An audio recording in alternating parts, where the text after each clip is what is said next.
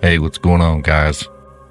Hope you got your seatbelts on. This is going to be a really, really interesting episode, and I'll get into it more as you'll see later in the episode, but this is a guy named Nick that I'd met on a Facebook community and struck up a conversation with him and asked him to come on the show and tell his story. But I think this was Nick's first time ever doing a podcast and coming on and telling his story. So this was through a cell phone. This was the first time recording in my new studio. So I have my soundproofing and stuff up. So the quality is not as good as you are used to from me. And for that, I apologize. But the content is definitely not lacking. But I just wanted to let you guys know about that and apologize up front. So there is some static, a little bit of echo, but just look over that and focus on the content, because the content is there. I just wanted to preface that before we get into it, but sit back, relax, and enjoy the journey, guys. All things continually lead back to serpents, dragons, fairies, Nephilim, and fallen angels. In the distance looms a mystical mountain. As Mike Heiser used to say, if it's in the Bible and it's weird, it's probably important. At its peak, a great fire burns, concealing the Prometheus lens. This development of this knowledge that's being talked about within the mystery schools. An ancient artifact said to reveal the hidden truth within a deliberately darkened world. There is a hidden history that's been deliberately obfuscated from the peoples of the world. Join us as we travel and explore the vast unknown. It's a hero's journey with dragons to slay, damsels to save, and innumerable treasures to hoard. Torches high. The Smithsonian, they caught wind of a giant skeleton, would send their agents out to get it. But it takes courage to move forward, to move out of the shadows, out of the unreality that we think of as reality. We are all on the hero's journey. Mankind has been in contact with and influenced by extraterrestrials. Leave the Sitchin mound of bull feathers out of it. You know, look at it from a different perspective. A different perspective. Different perspective. Different perspective. Different perspective. What's happening and what's up? Hold out your glass, because we're about to fill it up. Welcome to the Prometheus Lens podcast. I'm your host, Justin. Here we like to use the allegory of the Prometheus lens, just take second looks at everything. Well, today, we're going to talk about some supernatural experiences and the darker side of things. There's people out there that's had supernatural experiences in this world, and they don't feel safe to talk about them. They're afraid that they're going to be ridiculed, made fun of, or be called, attention seekers and things like that. So when we actually have these people that are willing to step forward and talk about their experiences, we need to be there with an open ear and listen, because there's always lessons to be learned. And no one rule of war is to know thy enemy. Well, I was on a Facebook community one day, and we were talking, a big group of us, about the fallen realm and Satan and just things of this nature. And we had a few people coming up saying, Satan's not real, and it's a figment of your imagination, and these people that make this stuff up there just, making up stories for attention, and just going back and forth like that. And then I had this man that responded and said, no, I know that the dark realm is real, and I know Satan is real. And he said, I have seen the Baphomet. And immediately, this, sparked my attention. So I reached out to this gentleman and sent him a message. And I didn't hear back from him for probably maybe like a month or two. But then all of a sudden, I get a message back from him. And he's like, hey, I'd love to sit down and talk to you about this. I'm just now seeing your message. So that is why we're here today. But I'd like to introduce to the show Nick. Nick, thank you for coming forward and talking to us today. Thank you, Justin. I really appreciate having the ability to do so. And just like I said, in the opening there, this is not a easy subject. It's not a comfortable subject. So we definitely appreciate your bravery and your courage and your openness to come out and talk about these things. Whatever can bring, hopefully, to somebody. Even in between the lines of the story, I strive every day to try to bring some sort of seed or understanding of, how the world works and God. At least my perspective, however skewed it is, it maybe resonates with somebody else. Well, Nick, I guess just give us a backstory. Let us know a little bit about yourself and childhood, upbringing, and give us a feel for who Nick is. Well,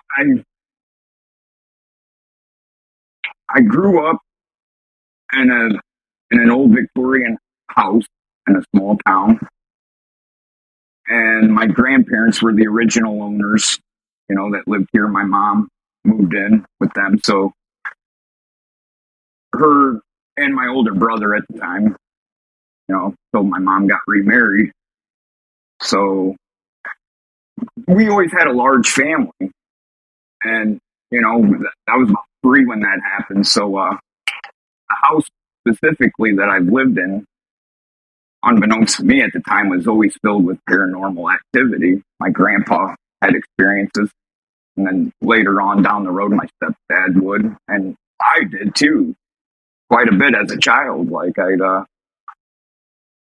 said, had a large family, so there was always people around. My grandparents had, grandpa's brother lived here at one time, so it was not uncommon to see a lot of people all around all the time. But the difference is like I would see people that I didn't realize they looked different the way they dressed, because they'd be dressed in like old, early 1900s, late 1800s sort of clothes. But I didn't think nothing of it. And I just see them acting out things and telling me things. It was just to me, it didn't make sense, but I wasn't spooked by it. You know what I mean?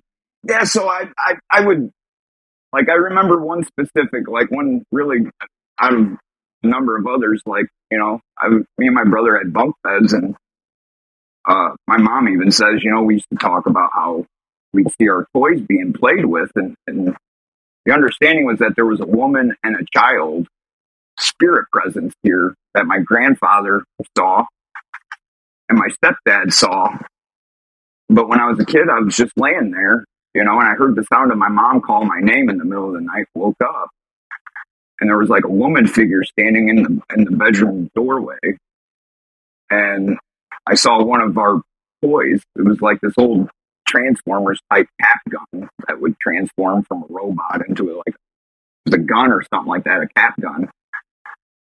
And floating right above me with this like green hue behind it. I just laid there dumbfounded, just staring at it.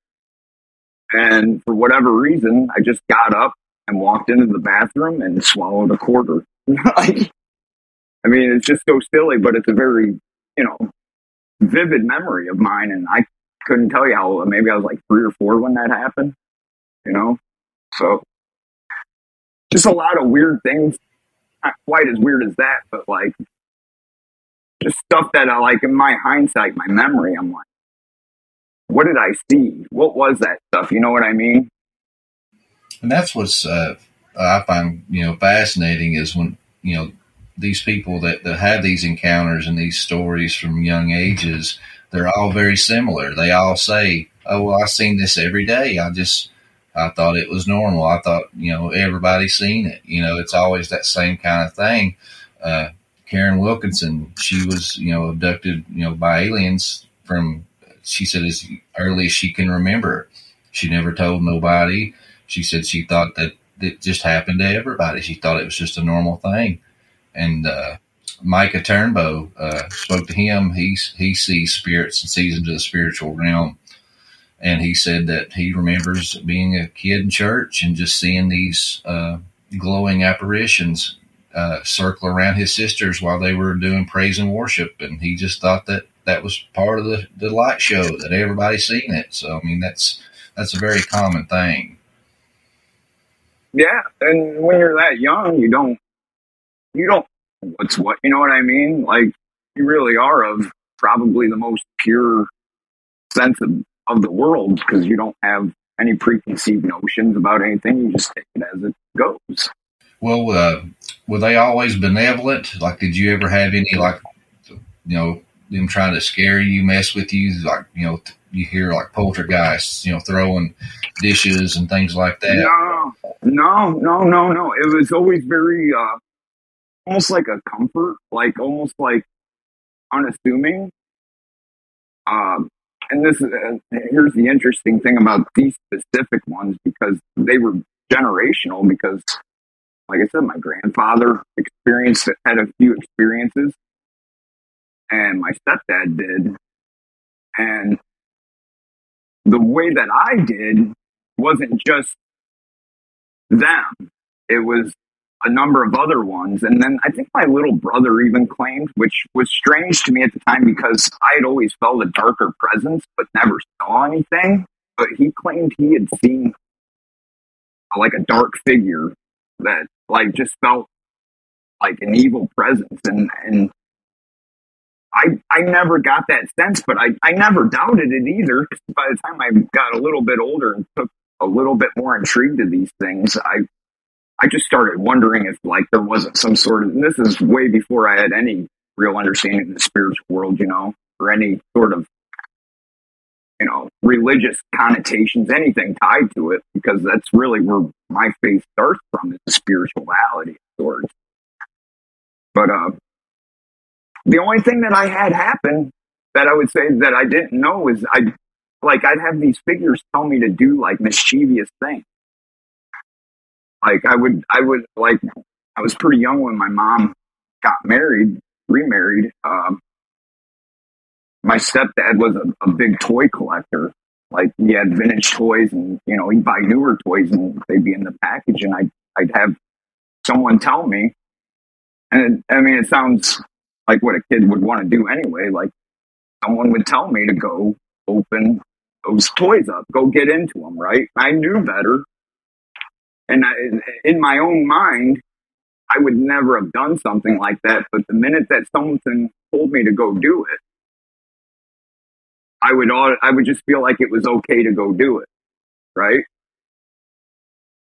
And so I would. And we talk about too, like a lot of preconditioning, like especially like with Hollywood, you see all these things play out in these movies, and it's actually happening in real life. As you was telling that story, I couldn't help but think of that movie from the 80s or early 90s, Little Monsters. You remember that? Yeah. That's what that put me in the mind of, for those that are listening that's unfamiliar with this movie. It's got Howie in it from the, Let's Make a Deal. What is it? Who Wants to Be a Millionaire? Who Wants to Be a Millionaire? Yeah. And did the America's Got Talent, I think. Yeah. Old one. Yeah, Howie Mandela. But he played a monster. How kids always say there's a monster under their bed. And that's what he was. And there was this whole other realm underneath the bed that would open up at night. And these monsters would come out and terrorize these kids. And then they would, do all these mischievous things to get the kids in trouble and blame the kids and talk the kids into doing these things too. Yep. That's funny. I loved that movie as a kid. And I guess I never put those together, like, thinking about it. Like, yeah, what did he say? He said, where there's a bed, there's a way. Yep. That's funny, man. I never thought about that. Well, you had mentioned, that your faith journey kind of started off, like in spirituality. Would you care to go into that? So I'm assuming by that, you wasn't raised like in a Christian home, I guess. No, not necessarily. Actually, nothing as far as that's concerned. We didn't have any. My dad, who I didn't really talk to for like the first 13, 14 years of my life, I guess he grew up Catholic, but it's never been an imposed thing or anything. You know what I mean? So, like, I am the epitome of a latchkey kid. I don't know. Some people know what that is. It's, I went to school on my own in the morning because my mom worked first shift, and I took myself to school from kindergarten. You know, if we didn't go to a babysitter sometimes, but me and my older brother, we came home on our own. You know, unlocked the door, the key was out under the mat or whatever, and we got ourselves off to school as well. So we had a pretty, I wouldn't say liberal, because whatever that word means today isn't the same as what I mean. But we were pretty unchecked for a lot of ways. It was a different time, you know. It was like that even when I was growing up. You know, what they call it now, free range parenting. Mm-hmm. Yeah, and I mean, not that just working class people, you know. Yeah, and I get it. You know, I'm 40 now with 3 kids, man. You're tired, and it's really to let things just overseen, and you know, you don't know sometimes. Like, it's just life, unfortunately, in that aspect. Yeah. Well, so when you mentioned spirituality, the thing that popped in my mind was kind of like, you know, maybe like, you know, some new age type stuff. Is that what you were referring to, or? No. So those happenings, right? I was just talking about this with one of my good friends who is probably a rare one that like is on very few people that I find is deeply biblically understanding. That I can talk to a lot of it. And I was talking about that earlier, you know, in preparation of like doing this with you. And I was like, I don't know where the notion of like what demons were ever got introduced. But my grandpa's uncle, who was a pastor, just so happenedly, when I would talk about some of these things, at some point I started referring to it that demons were the ones doing this. And I remember all the other, and even my grandpa himself, like the way that they would kind of like almost like play into the conversation, like as if though, you know, they're just catering to a kid's, you know, rantings or whatever. Like, yeah, that happens, Nick, you know, like as if though it's normal. And I remember him being the one that kind of was the one that told me about such things. And I think he saw way more than, and I'll get to him because he was the one, you know, when I was 13 that did my baptism for me. So like spirituality to me was like at whatever point of conscious understanding that there was another world of sort when it came to, you know, this world that existed. But what I kind of like didn't understand was like how some people were so accepting that they believed in such things, but yet I felt like that they weren't being as genuine in like their own intrigue about it, right? Because like my grandfather himself, like he had these experiences, but like I couldn't really ever talk to him on a level where I felt like he was hearing me, you know, and like how real this was. It was almost like it was like folklore feeling, right? So yeah, in spirituality, it's always been my inability to coincide like what the actual physical world and then this world of intuition and feeling, and then, you know, once you become conscious of such things, you really start battling with that a little bit, I think. And I know I did, you know, very early on, because it was just like, well, they became less apparent as visuals, right? So it's not like I'm seeing these things. Once, it really seems like once I had some sort of title to give them, I don't remember ever having like outright visuals until later on.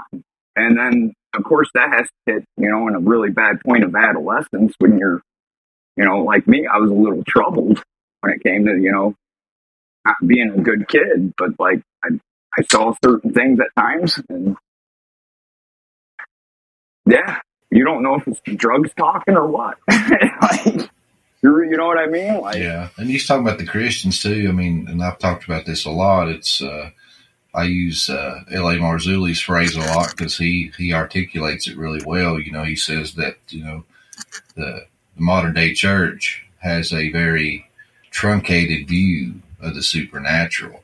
You know, they believe, you know, that Jesus was conceived and born of a virgin, that he died and resurrected after 3 days, and that he ascended to heaven, and angels ascending and descending and walking through walls and breaking chains of prisoners and setting them free, and just all these supernatural things in their Bible that they say they believe and profess in. But when you start having conversations like we're having right now, know that they're seeking attention. Oh, they're liars, or they're on drugs, or you know what I mean? It's just like with them, it's the buck stops at Jesus. It's either they proclaim they believe these things and really don't, or they think that God just doesn't operate like that no more, or after the cross, the power switch got turned off.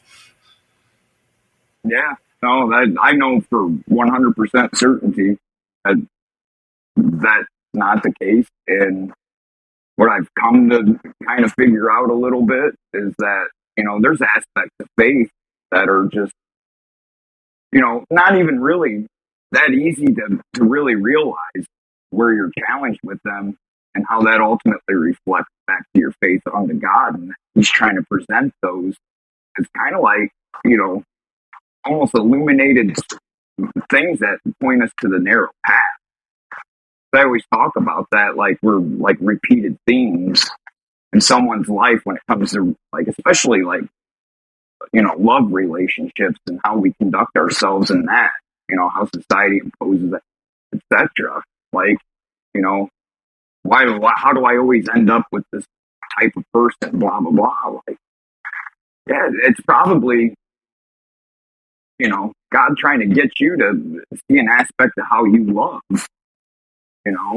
Yeah, I always see it as testing grounds. It's like you keep making the same mistakes, so you keep getting the same test over and over again.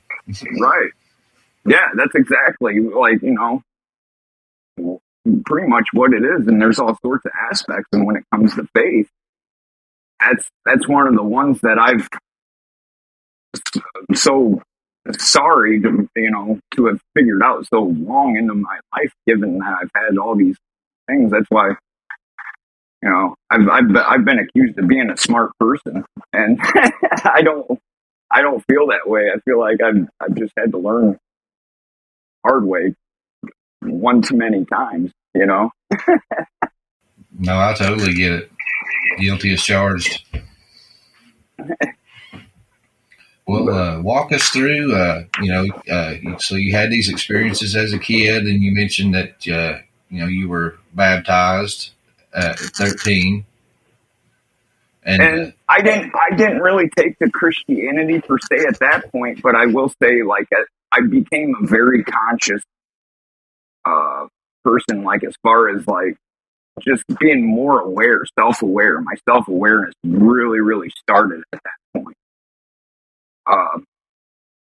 And, before I get far from it, my uncle that baptized me, he, like I said, he was the only one that kind of seemed to take seriously these things that I said as a kid, a little kid. He leaned into me when he got done, with the baptism, took his hand off my head. He leaned in and he said, this is more important than you realize, or something like that. Like, where I'd never thought about that again until the night of my salvation in 2019. Like, that's what I call my real salvation. I finally came to it because, I'm sorry to say that, like, at the time when I was a teenager through my early adulthood up until then, I never was ready to accept a biblical God, because as I always knew there was something wrong in the world. There was something wrong with some of the big themes, like money and just the things that, like, are really important to people, like having, a job, as far as, like, the means of why you had a job. Like, it really bothered me. And I kind of always, at the time, it was like, well, is that just because I want to be, not a loser, but, like, I'm an aspiring musician. So, like, is this my excuse to not, do such things or whatever? Because I was always going against the grain in that sense. And well, I can say now at 40, I own a house and I work a solid job. I do all those things, and I don't feel the least bit gratified by it in that sense. Like to where I was imposed on to like take it as, you know what I mean? I feel pretty validated in some of those things, and to come to the realization of what money is, and how it's manipulated, and just in that whole sense, like, yeah, I feel pretty validated. Like even having those almost apprehensions as a younger person, like I carry very much the spirit of that youth sense, right? Not to get too far up, like I said, my uncle, he says this would mean more to you, and I guess I would watch a lot of the History Channel, right? Especially back in the early 2000s, and anybody that did, all you ever saw was these cosmos, like, the universe. I think that program on there. So, like, I'm not saying it's aliens, but it's aliens. Right. And especially like Big Bang. So, like, I was always at odds with, accepting that as like this truth, right? And nobody talked about flat Earth back then. No, you didn't hear about stuff like that. And I wasn't opposed to a biblical God. I really felt like, well, if this is such an in-your-face kind of mainstream type thing, then I take it with apprehension. I'd even say that, even at the moments like where I'd find a biblical passage where I'd be like, wow, that really hits the nail right on the head. And I'd straight up like look up to the sky and I'd be like, I still don't know if it's you or not, Like just always things like that happening over, 20 some odd years. And if you look at the biblical narrative, a lot of people will, talk badly about you, but, look at, doubting Thomas, look at Gideon. There was plenty of people in the Bible that God used and did great things in service of the Lord that were doubters and had questions and asked for signs and things like that. That's just a natural human reaction. Well, yeah.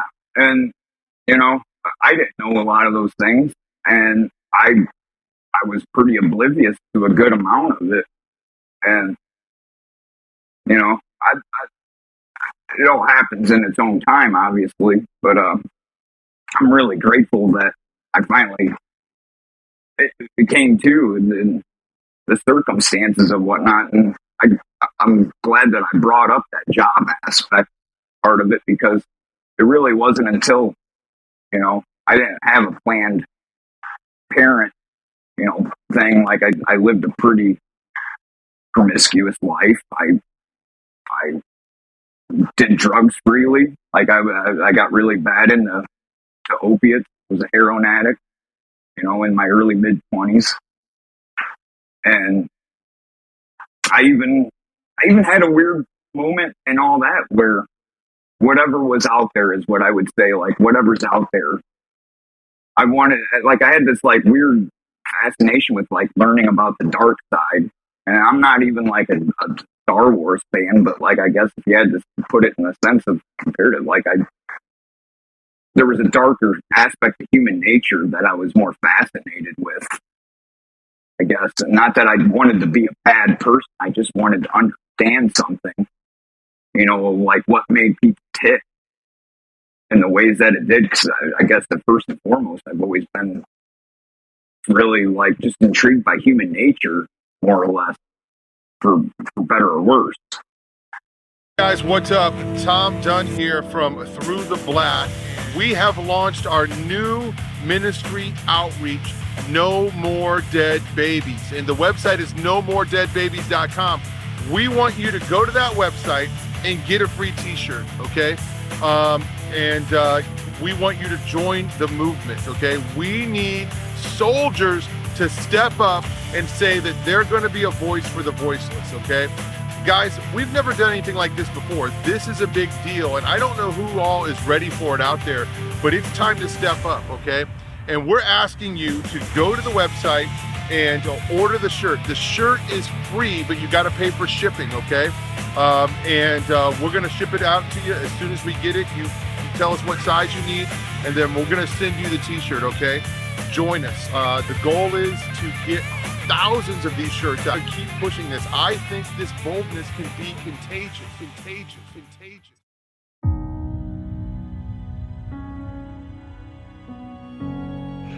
My name's Nick. I'm the owner of Kevlar Joe's, and I'm the roaster. I'm an Air Force Security Forces veteran, a dad to 3 wild boys, and a husband to my wife, Crystal, and a coffee enthusiast.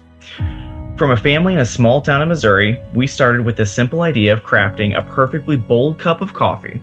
Inspired by wellness and countless pots of stale coffee while deployed, we wanted to craft a bold, clean, and smooth coffee. So we did. And we realized we wanted to share this coffee with our friends. Lord knows we could all use a good cup of coffee right about now. From the farm to your coffee cup, there's nothing like a good, well-crafted, and bold cup of coffee. No matter what time of the day, it's there to pick you up, motivate you, and relax you. We hope you enjoy our coffee. Be bold, be humble, be Kevlar. And you can find Kevlar Joe's Coffee Company anytime you want at www.kevlarjoe.com. Enjoy.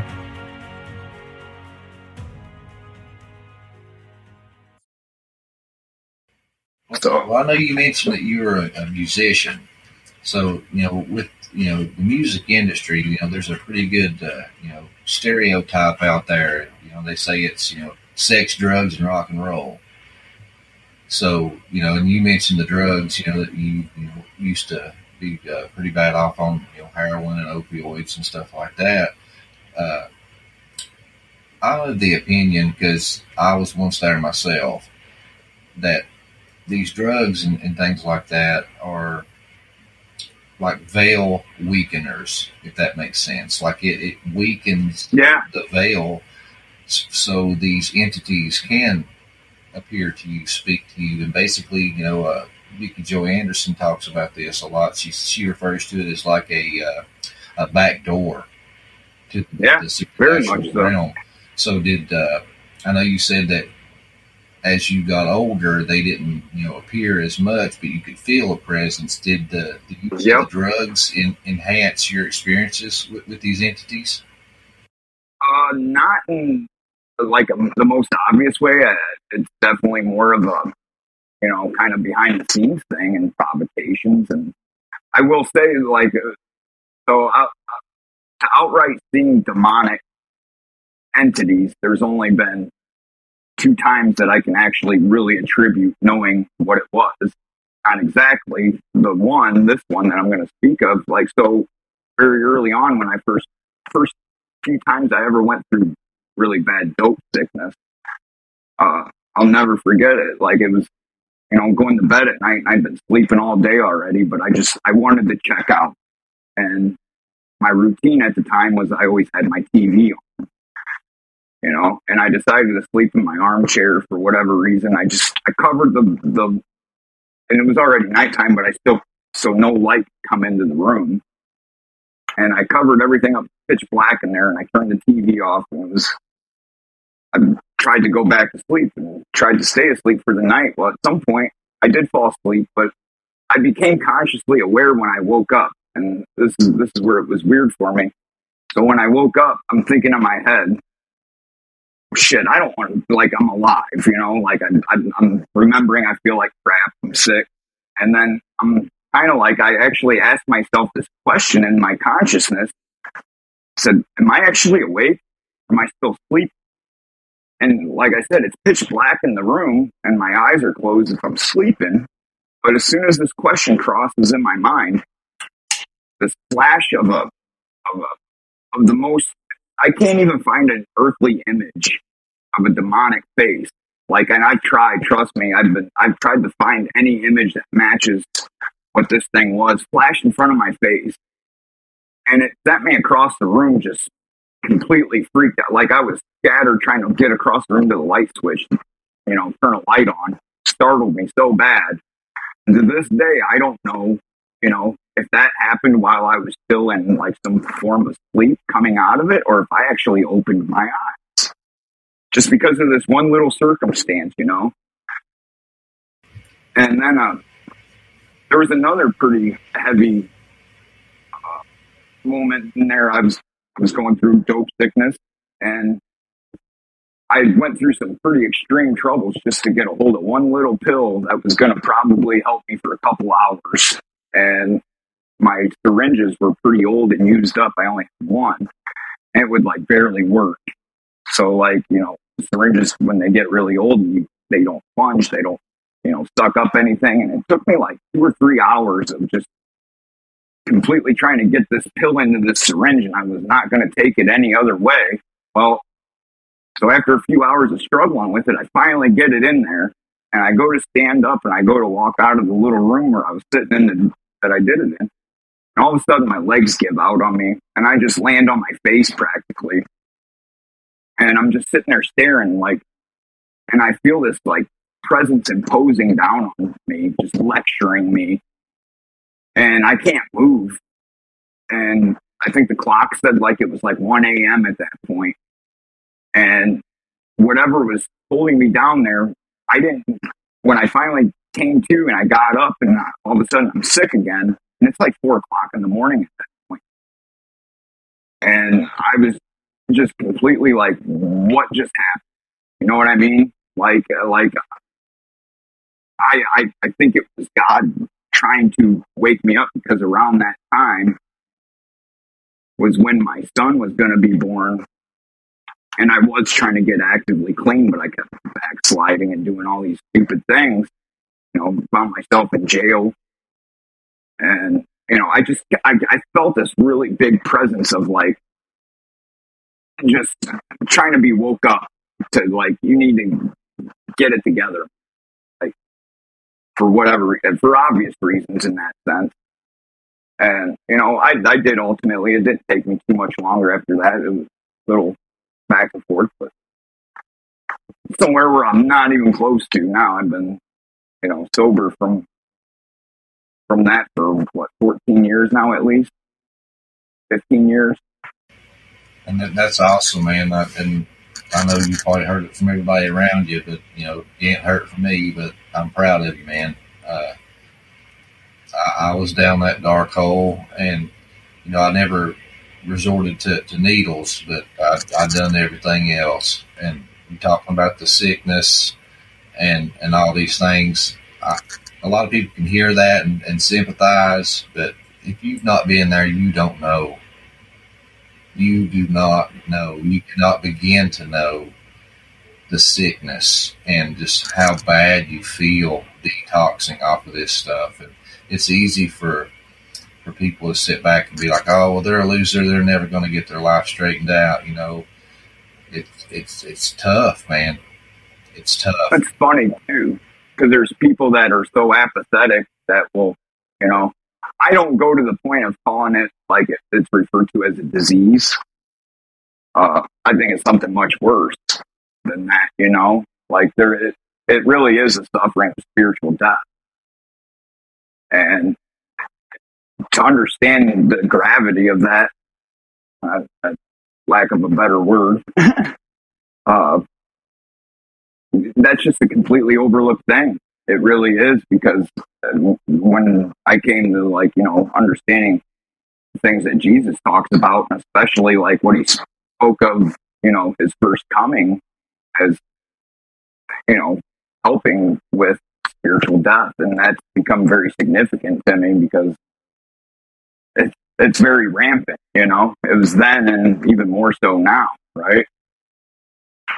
So, yeah, disease is just another manufactured word as far as I'm concerned, but there are people that would refer to it as, you know, a disease, and then the people that are apathetic to it as a disease. Like, it's just, there's no real understanding of it, completely overlooked. And your story, too, about being in the chair, that reminds me of, I talked to this guy named Brady, and I talked to him about, well, initially it was because he was a third-degree Mason, and he was talking about, you know, his experiences with the Masons and the Masonic Lodge. But, you know, he had a similar story, you know, that he was, you know, getting on drugs and alcohol and things like that. And he said that he was basically living like in a basement apartment. And he talked about some of these supernatural experiences he had, and his was very similar to yours. He was laying back in his recliner, and he said that basically just out of nowhere, just this apparition, this demonic, just terrifying face or apparition appears right in front of him, nose to nose, and screams at him. And he said, I flipped out of my chair. But he had some really wild experiences. He seen wolves in the woods that laughed at him, like he said it sounded like a little girl. Wow. And run up underneath his hammock. He had a hammock pitched up between two trees. And so it's the similarities of these stories. When you're telling people about those things, it's unfortunate because you have the connotation of drugs being involved. So like people are just like, well, of course those have to be involved, which let me just say the Baphomet story did not involve any drugs. Cause like I said, I've been clean as far as that goes, for, a lot longer going back. So yeah, I wasn't on any drugs whatsoever when it came to the Baphomet situation that would present itself down the road. So, since you opened that door, let's go there. Now, with the Baphomet, you said, how long were you clean for when you had this experience? Probably about 10 years. Okay, so this was within 5 years ago. Yeah, well, 2019 was. So when I talked about having a job and whatnot, like, so I have 3 beautiful kids now, and going back 10 years, they were pretty young, and then my third one wasn't even born yet. But like, at some point, I finally was like, wanted to find better jobs, wanted to find a better job, one that would provide a better life for us. So I pursued at the time, Frito-Lay was a really great job. So I was working for Frito-Lay and just battled over the years that I was doing it, making great money and able to bring this providing, but like I didn't have a sense of happiness. And I'd always confront myself with that, like, am I happy? I think I am. But I wasn't. But I wasn't, like, I don't know what I was, right? Like, I had this, like, weird limbo in that time. So, the relevancy of that is, like I said earlier, about the whole job thing, money, all these things, like, that I'd always had kind of like this, it's almost like something's not right. Well, that all comes to a head at the beginning of 2019 because I'm doing really well for myself. I'd just gotten a promotion, like 3-4 months before February of 2019, and I went on vacation and I found out that I was demoted for some really ridiculous reasons. Won't go into all of it, but pretty much I took a big hit and reduced, and everything I'd been working hard for was all gone over some psychopath that held a grudge against me or something. Like I said, it was pretty devastating nonetheless. I hit a pretty big, just like, why is this happening to me? Like, I've done nothing but work really hard, And that's not me, like, a woe is me. Like, I really did. Like, everybody involved thought it was wrong. But anyway. Well, that's the thing with a man. You attack his work and his money because we are money-minded and we are programmed, to work and provide for our families. So a lot of men struggle with that because I make jokes with people all the time and tell people I'm a mercenary. I've done lots of different types of work. I've worked with steel, I've worked in plastics, and all kinds of different things. And I'd done some CNC work for a few years, and I actually had a guy that's seen my resume on Indeed a few years ago reach out to me and was trying to get me to work for his company.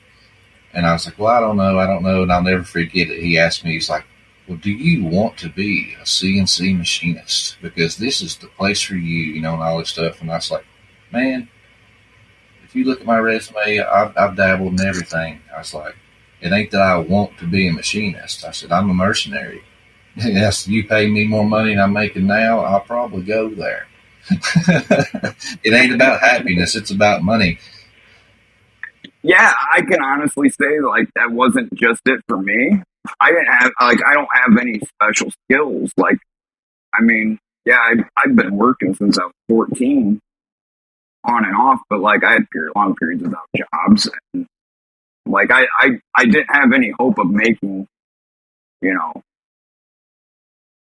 a lot of money other than working class, like, you know, barely maybe making it over the poverty line. So the options, especially where I geographically live, there's not, unless you're like in a specialty of sorts or have a degree or whatever, like that possibility's been bleak.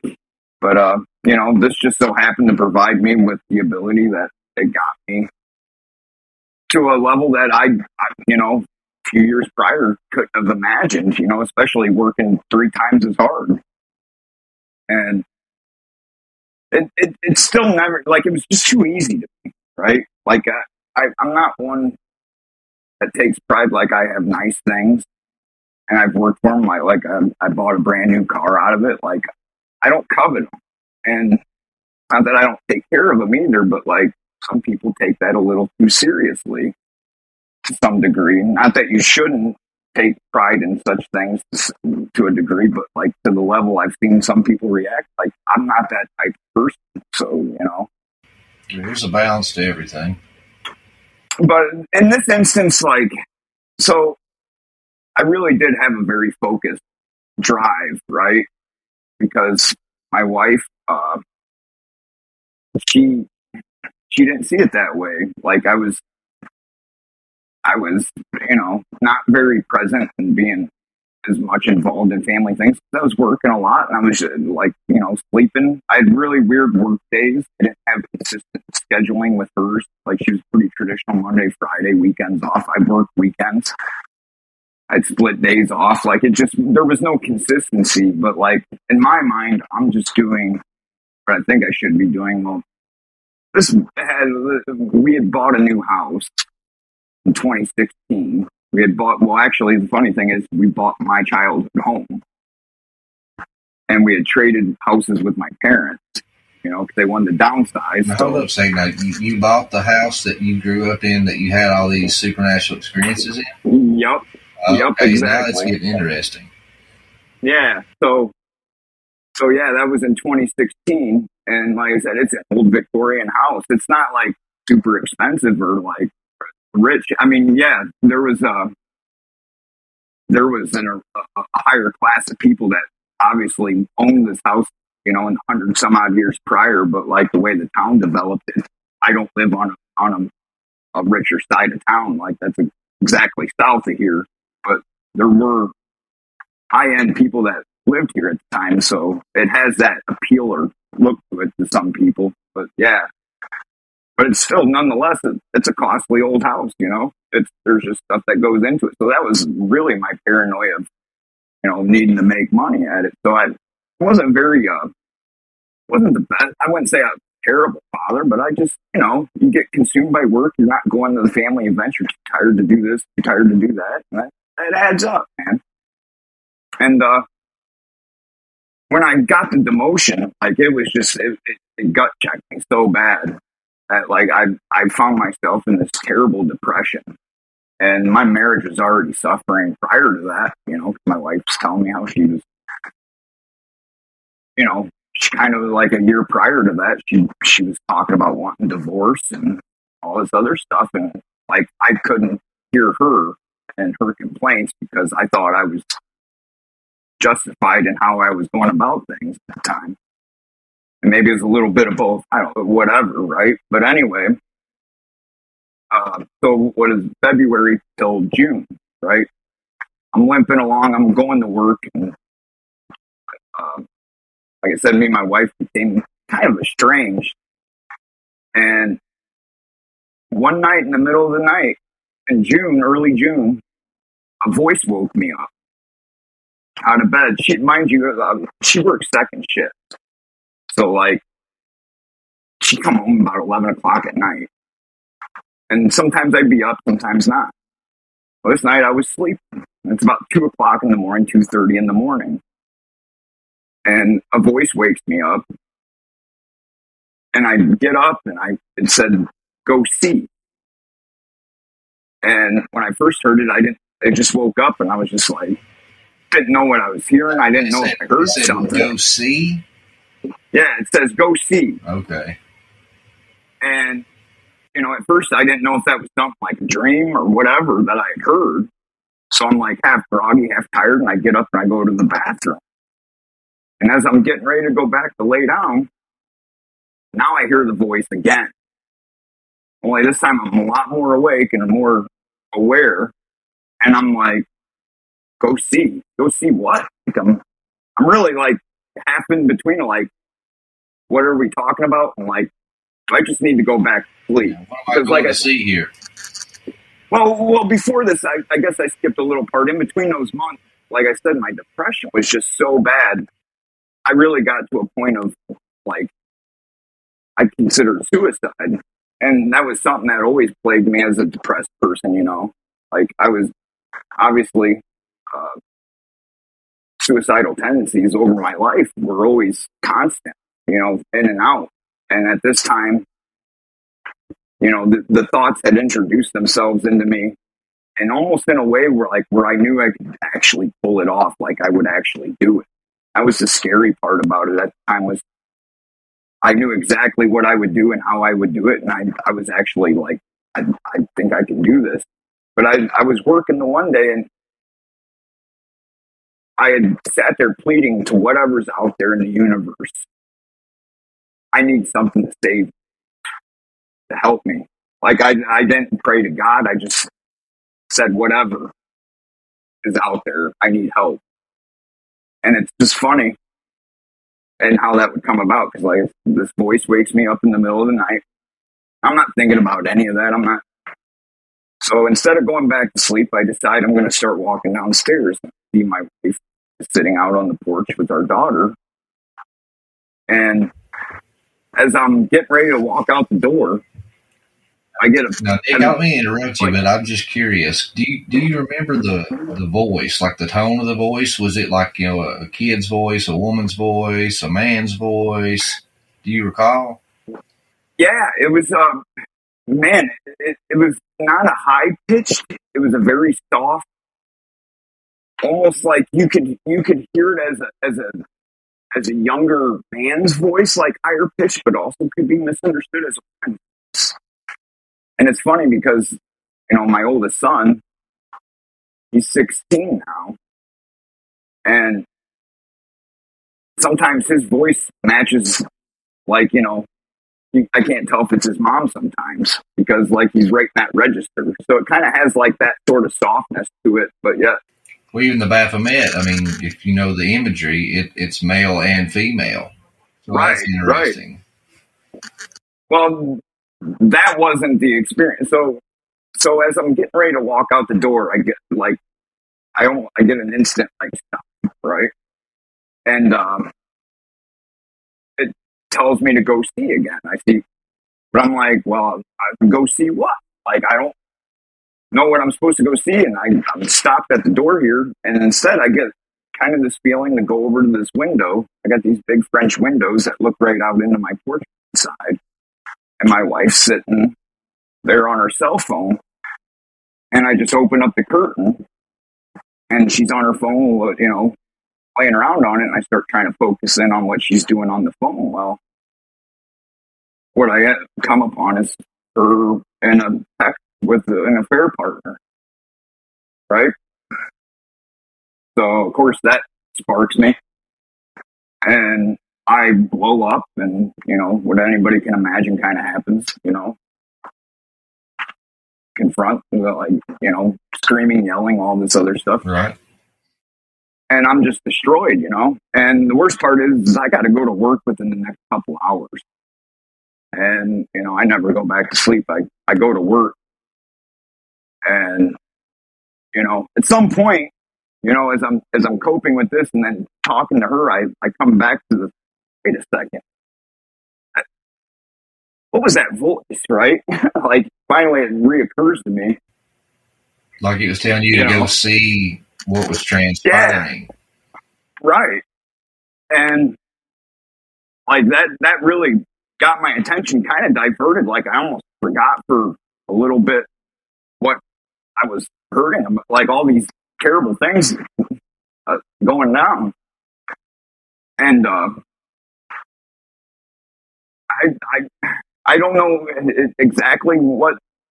I just knew something was good, right? And it was very weird because I had a really bad medical problem happen to me at that point. Like I doubled over in pain, my stomach, and all these things, kind of going sideways for me. But in the midst of it, I get this really big euphoria. I think I'm losing my mind, man. And I'm just overjoyed in ways that I don't understand, but yet I start having all these crazy things. Like I'm able to say things to my wife that like makes it sound like, like we can figure this out, right? Whatever. I mean, that's kind of a long story in that, but so like immediately in the summer following, this is June, so over the summer, like I'm hearing this voice tell me that I've got to leave my job. And I think I'm going crazy at this point. Like, I don't know if I should do this, but and then it would say he will provide. And it's almost like Field of Dreams stuff. Like I'm really wondering, like I said, if I'm going crazy. And then finally I get to the point where I'm just like, you know what? The last time you listened, it worked out. Yeah, screw it. So about August, I get to the point where I'm just kind of like, well, how do I go about doing this? Like, so I ended up getting myself fired just by calling off of work and ultimately getting unemployment, which was a pretty decent amount of money to be able to pay my bills, given that it was based off of my income. Yeah, especially back during COVID, Well, I didn't get the benefits of that. This is pre-COVID. So it was the end of 2019. So from, whatever it was, August, September, the end of 2019. So I go unemployed. And my wife, pretty much says, just take it easy. And that's where I was at. Like, we'll worry about the job situation. If something comes up, take it, whatever. But so in this time frame that I'm sitting around, I was working on a music project that I was like really stuck at, like not very, it was a really great project and probably some of the best stuff I ever felt like I was doing at the time. And yet I still lacked this creative force that it really required. And I thought that was kind of what I was being gifted, was the ability to focus on that. And it's like every time I would go to try to work on it, it would just be a dead end. It was very frustrating because I got all this time on my hands, and I was in early 2009 was kind of like when my shell, quote unquote, got cracked, because my brother introduced me to Alex Jones, the New World Order stuff, yada yada. And I definitely did a lot of research at that time on it. But I kind of it's not that I didn't pay attention to world events over those years. I could tell what was going on, but I started getting into that again. So I'm looking into old things like the whole conspiracy stuff, and doing this for a few months. I'm finding things that I didn't find back then. I'm almost to the point where I'm annoying myself because I'm like, oh, here we go. Nick's blaming the world for his problems, right? I really started wondering if I don't know why I'm compelled to do all this. Well, at some point about November, December is when I start finding these avenues and intrigues pointing to more biblical natured things, right?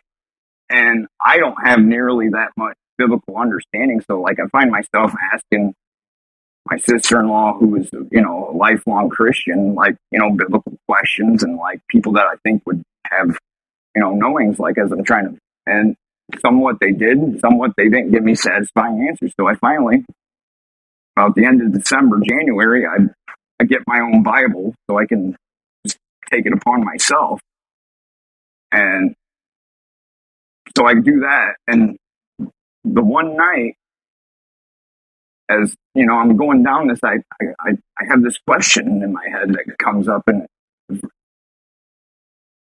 I ask this question. I say, why do Jews hate the Christians that love Jews? Like, I noticed this, like, and for some reason, to me, it's like a duh thing. Like, and obviously there's been, like, you know, jokes about like Christian evangelists and, you know, stuff like that when it comes to the you know, this unwavering support for Israel that isn't within some factions of the church. But as soon as I ask this question, it's like a lightning bolt strikes me in the head. Like, it's insane. Like, I guess the only way, like, if you look up the definition of being born again, like, I guess it goes along with that. Like, I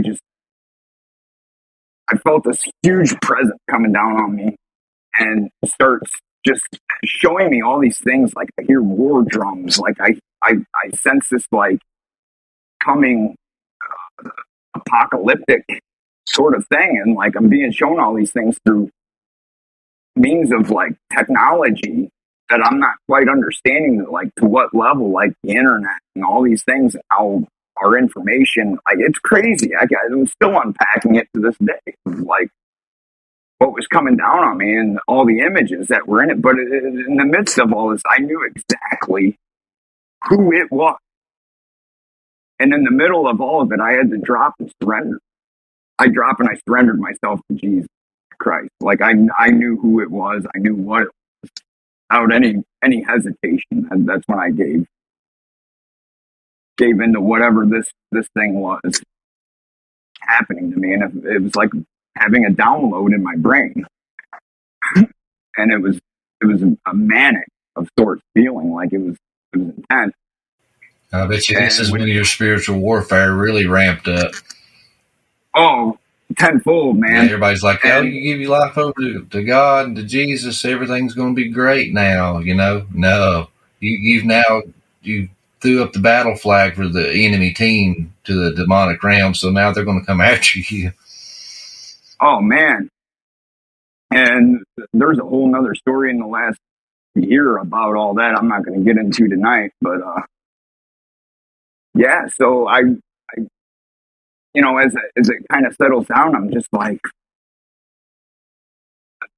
Lord, if these things be true, can I have a worldly sign? You know? And that night I go to bed and I wasn't thinking about that or anything. Like, I had this really great calming peace over me, but, like, I'm pretty absent-minded, actually. Like, thinking back on it, like, I wasn't expecting anything. And as soon as my head hit the pillow, and I had dabbled in astral projection when I was younger too, like in those formative years, so to say, because I did it by mistake and I learned what it was. But, like, I wasn't trying to astral project, but it felt like I was being pulled into an astral projection. The second my head hit the pillow, and I almost, like, jolted me at first, the feeling of it, because I was like, whoa, what was that? Like, that was crazy and pretty instant for when I was, like, you know, I wasn't even that tired yet. But I ended up just going right back to laying my head down and into this astral projection of just staying very close to my body all night. And I kept waking up. And it was like I was just right above myself. So 3 times throughout the night, I would wake up and roll over. My bed was right next to the bedroom door. And when I'd roll over, I'd be looking right at that bedroom door area next to me. And it was like I was looking for something to be there. But I'd roll over, nothing be there first time. Did it the second time later throughout the night. And on the third time at like 4:53 in the morning, when I looked at the clock afterwards, but the third time is when I rolled over and this entity standing over top of me, real quick like, and just, I rolled over and it's there, and it says to me, not if it's one more than 27. And more like it says, not if it's one more than 27, like this, and it lunges down at me. And I screamed, like probably a few octaves more than I'm probably supposed to be able to physically. Now, you said that, you were almost like astral projecting here. So, like, was you seeing yourself in bed and, like, watching this? No. Or was you, like, back in your body? No, and that's the thing that it's just like when I talked about it earlier, the face that I saw, were my eyes open or not? Like, it's kind of one of those ordeals because of the way that it goes. Completely absent-minded of any sort of existence, so to say. I don't know how to explain it. Like, especially given what I had just experienced earlier that night, what I've experienced over the last 6 months, the last year, whatever, my whole life, essentially. Like, there's nothing there consciously that's promoting this or, enabling this to be a figment. You know what I mean? Like, and could you make this figure out, or was it just like the dark shadow figure? No, I had 100% sight of it. So, like,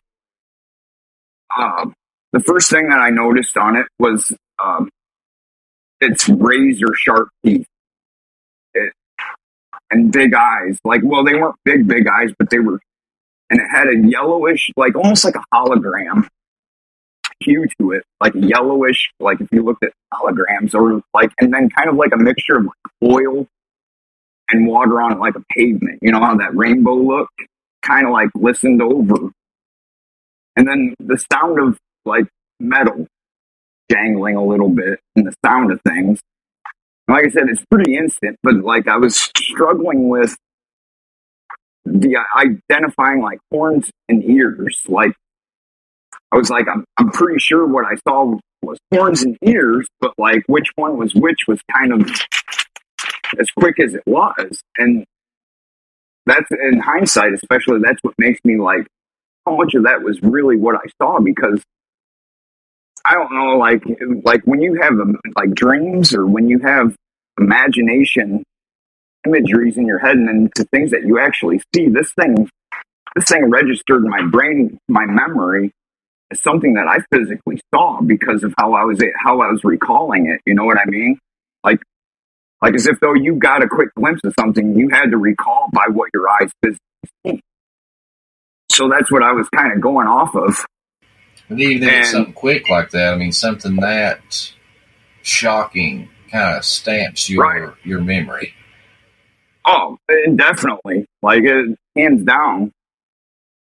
Like, it's only residing right next to the craziest of the salvation moment that I experienced earlier in that night. That's on a pile of a lot of crazy stuff, man. That, what I've told and what I've probably not told either. Be too much. And so I go to my internet right away and I just start looking up, the meanings of the number 27 or 28, because one more than 27, 28, right? What they are biblically, what they are in demonology. It wasn't lost on me that this thing could have been the Baphomet, right? It definitely wasn't a benevolent spirit. No. And so I don't get any solid answers, but I did find in some kind of one of the first things that I found, like, so what was it, 27 significantly, and whether this is true or not was, which I'd like to think it is because of what I experienced earlier that night with my salvation, was that 27 was a significance to the ministry of salvation, which I thought was pretty cool, right?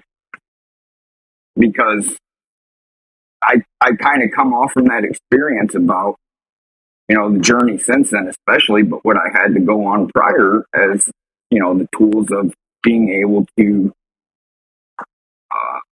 help preach the gospel, to help others interpret it in ways that, unfortunately, this world has altered people's abilities to finding salvation. There's no greater words that are spoken in that book and through the words of Christ himself, but like getting that to translate to people's, in the ways that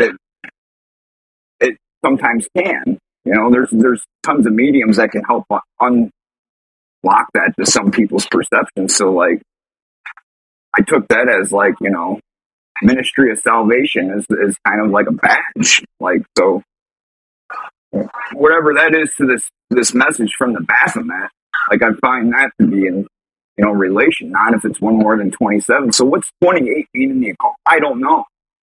And so, you know, I have a few unanswered questions, and we'll fast forward over a year and a half or so.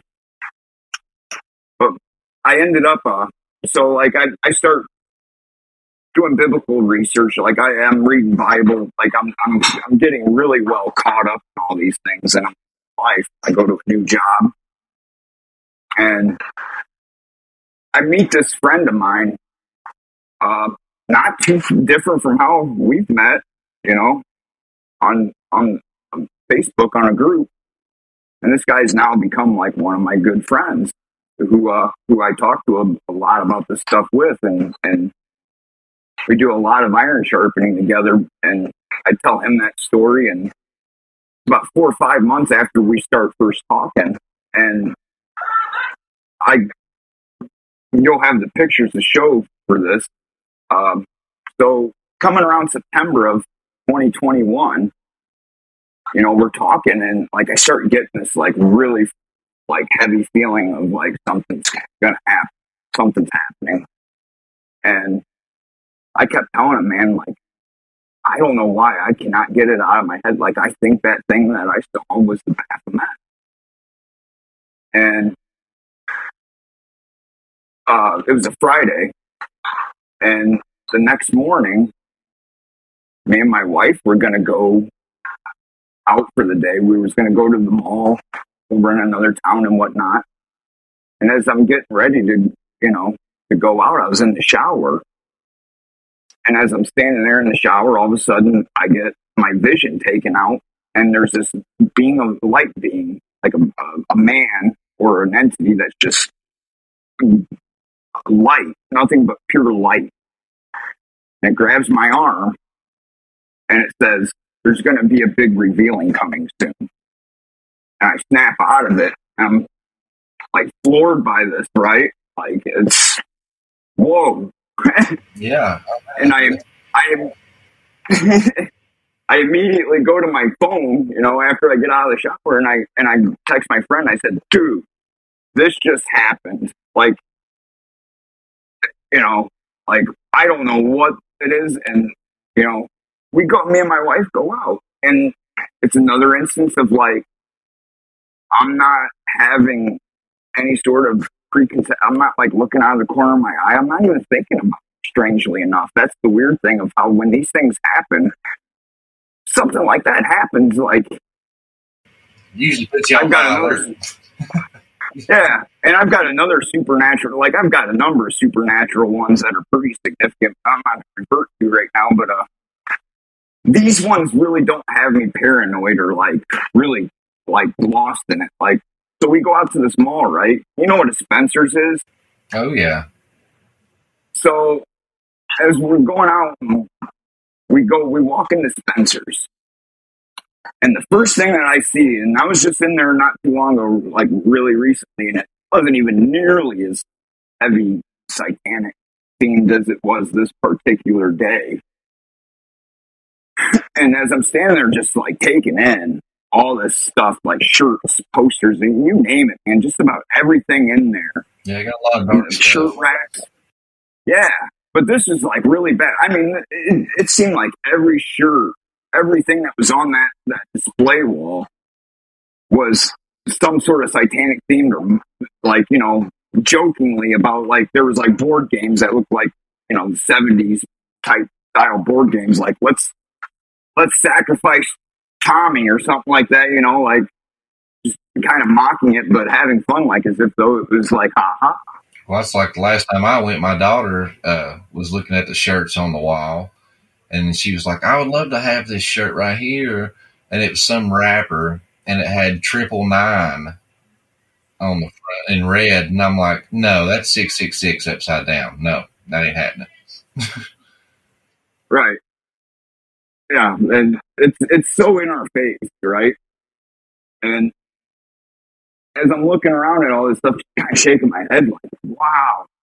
Right underneath of me is a shirt rack, and on it is a shirt with the Baphomet on it, a pretty standard image that I'm pretty sure I came across the image of it. But what I'm noticing more on this particular shirt, there's Roman numerals on each side of it. And mind you, like I said, I looked up the Baphomet in 2019 when I had this experience, or beginning of 2020 when that happened. I looked them up. I never once saw the number 28 associated with them or it, right? And as I'm looking at this shirt, the Roman numerals, and whenever you show this on the screen, it had Roman numerals, I think 15 and 13, which adds up to our, I'm really like struggling to do basic math in my head here. And I'm like, do I really see this in what it's saying? Like, it was like, there's no way that's 28. There's no way, right? And once I'm like finally accepting it, like I really had to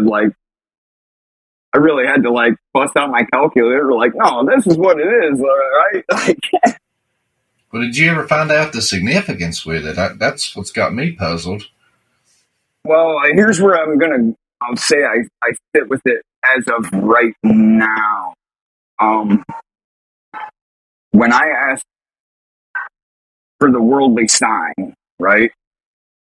And this is where this stuff can get pretty tricky, is I don't know if I should venture too much more or wait for it to present itself, because that message and that significance could be a manipulation in itself, when really all I asked for and what God gave me was that worldly sign, right? But for a little while after that, I couldn't accept that, like almost as if though I needed more, in a way that, if God wanted me to know that, well, he obviously gave me the ability to see that far to validate what that thing was, right? Especially in a very profound way, because that wasn't the only thing that I found. So, of course, I look up the Baphomet again right there in the moment. And that year, probably a couple months prior to that, there was a movie that came out called The Baphomet. And right in the title, the description, I got a screenshot of it. The movie immediately starts out with a girl and her family, but the age of the girl, guess how old the girl is? 28 years old. Why would you need to describe the girl's age in a movie description on IMDb? Like, it's in the title or in the description of the movie right there. A 28-year-old woman and her family, yada, yada. That's the premise of this movie. And that obviously stuck out to me, and that comes out well after all this happens. So there's another value, like, wow, like, what is going on here? Like, go from not seeing that number, and maybe other people have. I know I wasn't just lightly looking for these things in these associations. And all of a sudden, in 2021, I find them in front of my face, and then right there on the internet when I look up, in a movie description, right? Which I didn't know nothing about the correlations with that, but I mean, I've lightly looked into, gematria and things like that, and I know that, the unspeakable name of God, the tetragram is its value is 26. Huh. Yeah, I wish and it's kind of been a more relative thing that I've been like kind of taking. Like, if you watch that movie that just came out on Netflix, that'll Leave the World Behind. No, I haven't seen that. Oh, it's littered with, inverted truth and predictive programming. And funny enough, I mean, it's a doomsday movie with, the Obamas being executive producers on it, which, yeah, when you watch it, you're just going to be floored by like how this stuff is so in everybody's face, but yet you still have people deny, you know. And it's not really the theme of the movie that bothered me so much. It was some of the dialogue between the characters and some of the things that they would say to each other, like little things that really stuck out to me the most. And just kind of the way this world's being manipulated by the means that it is. And it's like I saw my friend earlier, when it comes to such things like, we really find ourselves in these predicaments of like really assuming somebody who's deceiving others as being like deliberate, man. It's like, nah, man, there's a difference. There's the deceived and then there's a deceiver. And not very many people are deceivers. You know what I mean? They're just saying what they're deceived by. Yeah, just parroting what they've been told.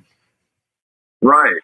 So I'm not one to be quick when it comes to like, you know, something of this movie. Like, this movie's of a deceiver. Yep.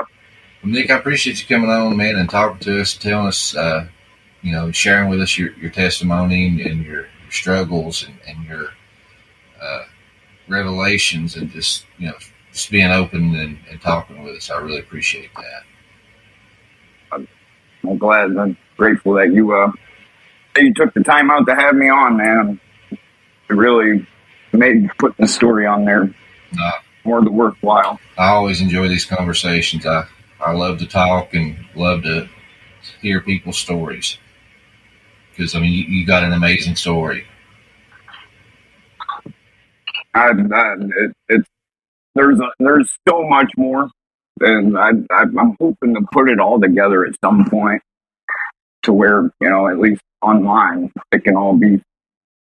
I just haven't figured out what kind of format or how I'd like to go about it. YouTube of some sort, like where it's just piecemealed out, you know, or because I'd like to engage with other people to hear their testimonies on top of it as well. Like that's what I do in everyday life in whatever way I can, whether some people know it or not. Like, and it's been an amazing journey since then for me. And it's had a good fair share of ups and downs and even more supernatural things at play. That, man, oh yeah, there's a whole other world that's right at the tip of our nose and our fingertips. It's just, I think once we bit into that apple, a veil's put over our eyes, and there's a whole other realm we can't see anymore. And some of that's being lifted as we speak in the times that we're in and going into. And the thing that perturbs me the most is the amount of people that don't see some of it. And I really feel like, man, do they even know, you know, what's coming, what's happening? Like, yeah, a lot of them too. It's just it's a 50-50 split. Some's been told about it and they've just refused, and others just flat out don't want to know. That's kind of the point of revelation, I suppose, right? It's a step session of, you know, bringing people, those that are of, you know, that delusion of sort, to having their chance, to having it unlocked. Because I don't know how much crazier it has to get than, you know, having creatures the way that they describe plague upon the earth. Like, when you get into Revelation, it talks about, you know, these beasts coming out of the oceans, you know, and images being given life and speaking fire and just, you know, all this stuff. And when you read, there's even people that when these plagues and all these things happen, curse the heavens. Right. So some people are just what's the word I'm looking for? They are just dead set on destruction and damnation. And I don't even think they really realize to what degree that is, too. Like, that's like, you ever meet someone that really thinks they're of a Satanist mindset or whatever? Like, there's a soccer mom that, I have a really dark soul because they wear dark eyeliner. Maybe they got into Marilyn Manson. It's like, man, if you really knew what was behind all that stuff and how real that is, I don't think you'd make that claim. You know what I mean? Because they're not that type of a person. They're not really that dark person, right? They have that Spencer's, outlook. Yeah, they're just flirting or dipping their toes in the water. They don't know how deep it is and that there's a big shark about to bite their leg off. Yep. Leviathan is real.